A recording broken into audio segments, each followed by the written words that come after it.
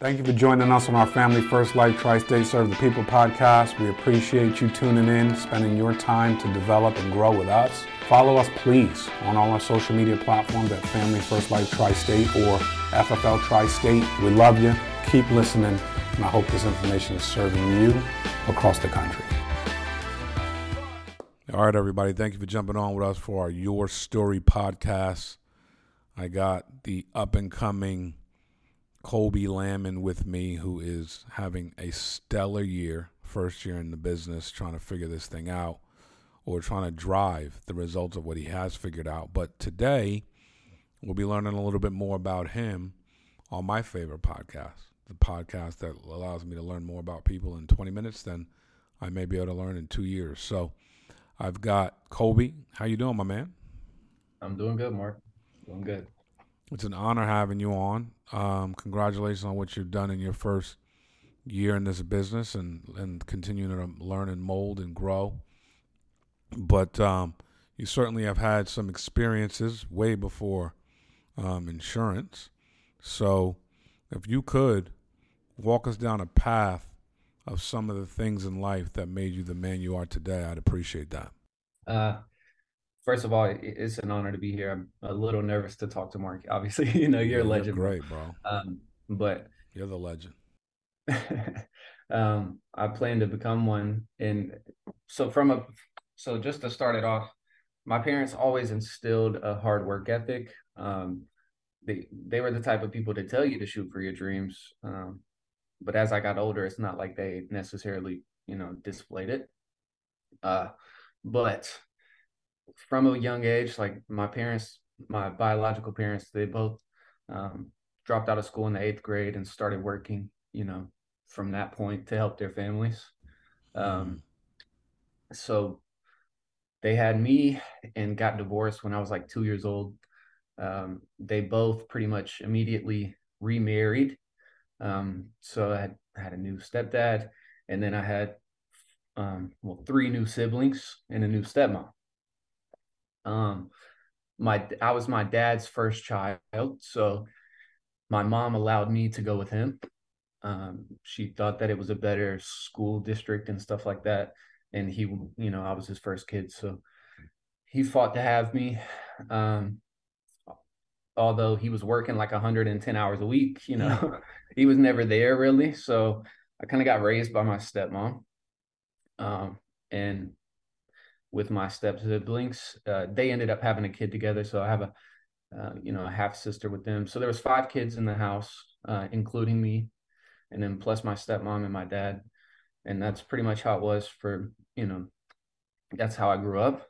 So we started off pretty poor. Like my dad was the only one working, but he had a decent job. He was doing heavy equipment operating and stuff, and he was in it for a while. So it was enough to pay the bills and for us to live. And we had the type of Christmases like where you either took a vacation or you got one gift. So like it was not to me, one pair of shoes a year, type of thing. So that luxury was not really a part of my upbringing. A lot of the good things that I saw in my life, just to be 100% with you, would get taken away or kind of abused in a way. So from a really early age, I got good at being alone and dealing with my trying to do everything on my own. But the 2 things that really saved me, I feel like, was my dad, although he was working all the time, and I felt like was putting me in a situation where I shouldn't be, he did make sure we got to church every Sunday. Nice. And like that and football practice and football games, like that's all I had to me. So one of the biggest things growing up, I became a people person because I liked being at school. I liked being able to talk to people at school, although I couldn't really tell them what was going on because I was terrified to tell them what was going on. I just I had to connect with the other people because I had no real connections, I feel like, at home. So um I became good at like everybody liking me in a way, um, which ended up working in my advantage in the long run. But uh, one of my biggest fears was like getting off the school bus, and I feel like that was one of everybody's favorite things to do was go home, you know, and that was Wow. one of my things that I hated to do, you know. So it wasn't like I had a home life to where it was like super supportive, but they, like I said, we got into church and they allowed us to play a sport a year. Um, as I got older, the family kind of fell apart in high school, which I played football from 7 to my sophomore year. And then when I became a junior, I broke my collarbone and put me out for the season. And then my senior year, I ended up actually getting in trouble and like almost ruining my whole life, getting arrested. And then like that took my football season away. I had to, you know, I was working to pay probation at that point. So um, after that, I kind of refocused, got back to God, was able to like get into like an entrepreneurial spirit. I've always, you know, done things on my own, so I felt like I could do it. You know, I could find something and make it work on my without having to have somebody telling me what to do. So that's whenever I kind of got into different entrepreneurial endeavors, and then I found some great people in Family First Life, and now I'm here. Wow. You know, what a story. Um, obviously you make it through your senior year, and what were you thinking about in regards to your next steps? Out of high school, what were you thinking about? I had always like my whole life I was expecting to play football to go to college, and then when it got to that point in my life, I felt like I was at a situation to where it was survival in a way. Like everything that I had to do was just to survive that day. So I wasn't really looking in the future, you know. I was just, do I got gas in my tank today? What am I going to eat for breakfast? How am I going to get back home for lunch? You know, like it was just, what am I doing like this small little periods of time? And then, you know, obviously I was like, you know, I got to, just to be 100% honest with you, I was like perma stoned my senior year. Like I had no parents. We had pretty much no parents. My dad had moved away after he found out, you know, my stepmom was doing some bad things, you know, in the relationship. She was off doing her own thing. So we had like 4 kids in the house, Hmm. became like a trap house.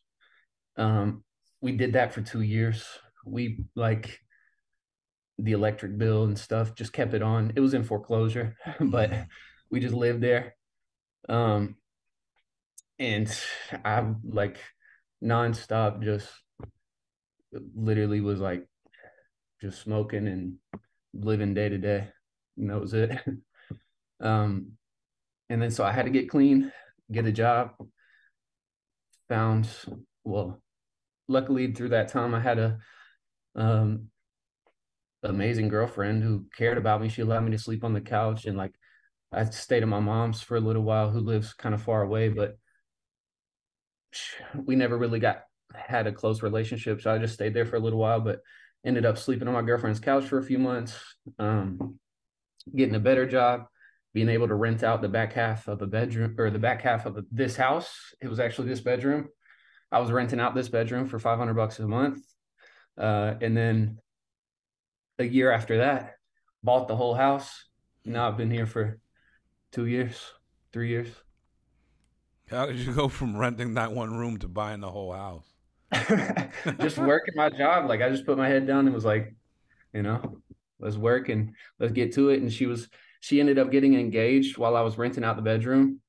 So she was going to live with her fiance. She was like, I'm putting it on the market, or, you know, you got to buy the house, or you got to find, you got to find another place to live, or you got to buy the house. So Okay. I just bought the house. Cool. Now, how did you go from a transition of, you know, kind of living day to day, not really knowing what you're going to do your next hour, to kind of focus and driven into what you wanted to do for work?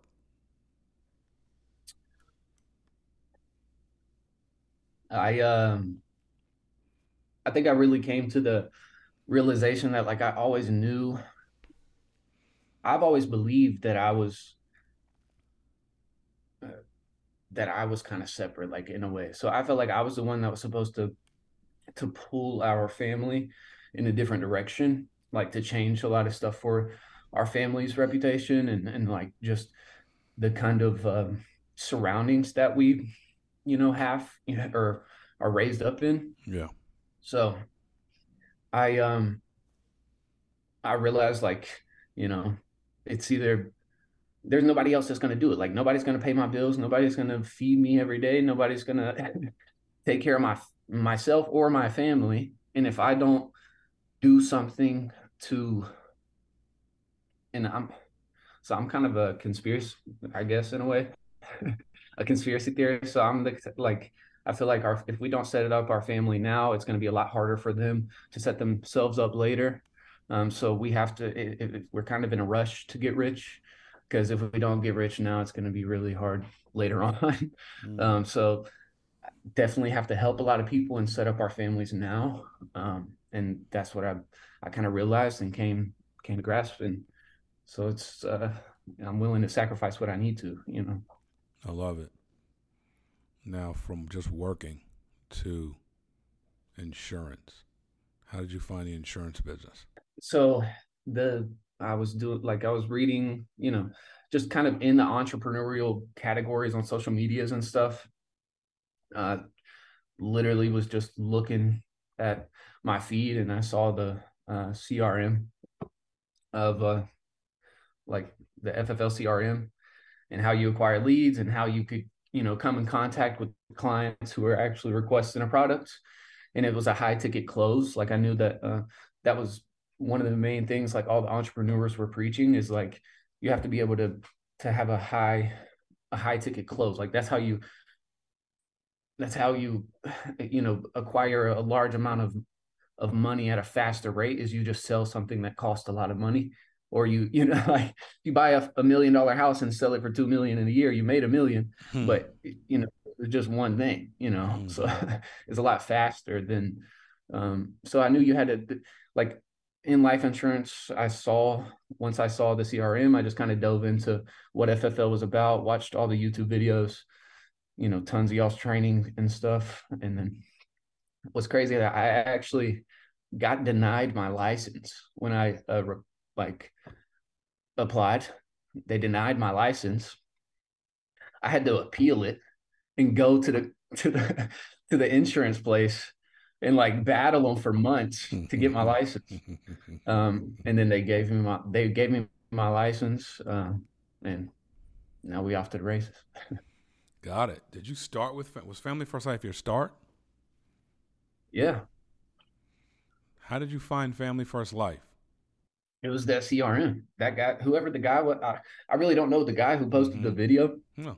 but I commented on it, and then literally, I think Caleb's recruiter reached out to me, Got it. and I got put under Matt, and then Matt put me under Ryan. I love it. And I mean, great leadership. I mean, let's be honest. You've been doing this now for how long with Family First? A little over a year, like a year and a month. Got it. And if I ask you, why Family First Life for you? I wouldn't. I feel like God put me here. Like, honestly, that I don't feel like there's another place I'm supposed to be. And the people that I look up to in this business are people that I want to be, like you and Matt and John, and like John Wetmore and Ryan and all of these people that you get to talk to and like rub shoulders with, like just bump into and like Mm. come across. It's ridiculous. And literally, we're going to go to a convention and meet some of the most iconic entrepreneurs. And we're also in a business with the most iconic entrepreneurs. Mm. And then you just literally have a path to become one of them. So Wow. like that's what you want to be. So just go do it. I love that so much. When you look at 2022 and what you were able to do, how do you reflect upon that? I'm super grateful because in a way I kind of accomplished some of the small goals that I had when I was working at a normal job. Well, to me they seem small. So like I feel like I accomplished some of my subconscious goals. But like the ones that I set for myself when I got here and I was expecting to hit Hall of Fame, I'm not happy with my results that I have for the year. Like I expected to have a bigger team. I expected to hit Hall of Fame. Like I expected a little bit more out of myself, but I definitely have to like it's definitely been a growing process and I've grown more than I ever have. Like I've tripled quadrupled, Hmm. in a way my income and just absolutely like the people that are quadrupled in wealth, like multiple, I mean, wealth in your knowledge, you know what I'm saying? Like in terms of my network, the people that I come in contact with, the stuff that I know now, the ability to access stuff that I have to access now. Like I truly feel like I have the path to just pull anybody or myself out of any hole at any time. Like a 10K week literally solves all your problems. So Ha, ha, ha. that's what I push every time. No doubt. And when you think about 2023, what are you envisioning now? Now that you've proven to yourself that you can do this at a high level, what are you thinking about in 2023? I'm gonna help over 500 families in the year, but my main goal is to get to the point where my team, like I want to be able to pull somebody else up there. I want to Mm. bring somebody else to Hall of Fame. So that's another goal that I have too is to bring somebody else to Hall of Fame. Um, and then I mean, obviously I have to do it for myself though, but I want to bring somebody else to Hall of Fame with me, and then also have a team that's producing enough to where it's paying for my leads and paying for the ability to pay for other people's leads so that we can bring people in at a more rapid rate, and get it moving much faster. Well, I think you're going to be able to bring a lot of people to Hall of Fame. I mean, you have the passion, the desire. Your story is crazy. I mean, people will relate, people will empathize, people will want to work with you because you're transparent and you're you're beaming with the ability to want to help people, and also you're beaming with the fact that your past says, "Listen, man, if I can do it, why not you?" So, I mean, you're a walking epistle and testimony to anybody of hope of anybody that wants to do anything in life. So, kudos to you for what you've worked yourself through, how you stayed mentally tough, and what you're going to learn in the next few years here about yourself. But dude, man, you're a rock star, bro. Just the fact that you're on this, you're at FFL, you're doing the numbers you're doing, and the way you beat your past, man, you have the ability to help a lot of people, Kobe. That's the goal. That's the goal for sure. So, Kobe, being the fact that it's Christmas, what is one of your favorite Christmas traditions? Uh, Christmas tradition. Honestly, it's kind of not a tradition anymore because we haven't done it in a while. But the one thing that we always did as a family was like go to Gatlinburg. Have you ever been to the Smoky Mountains? I haven't. So Gatlinburg, Tennessee, like I've we would heard go of it. there every year for Christmas and like the wilderness and the Smokies, and that was just like a an escape, in a way. So Very good. I'll yeah, ask you another question. all right, go ahead. What do you like most about this time of year? Honestly, just the um, more attention brought to God, really. I love it, man. Well, my man, thank you so much for joining us on Your Story. Merry Christmas to you and yours. God bless you guys. Have a great day with your families. This is a wonderful time of year, but an even better podcast from my man, Kobe. Thank you, brother.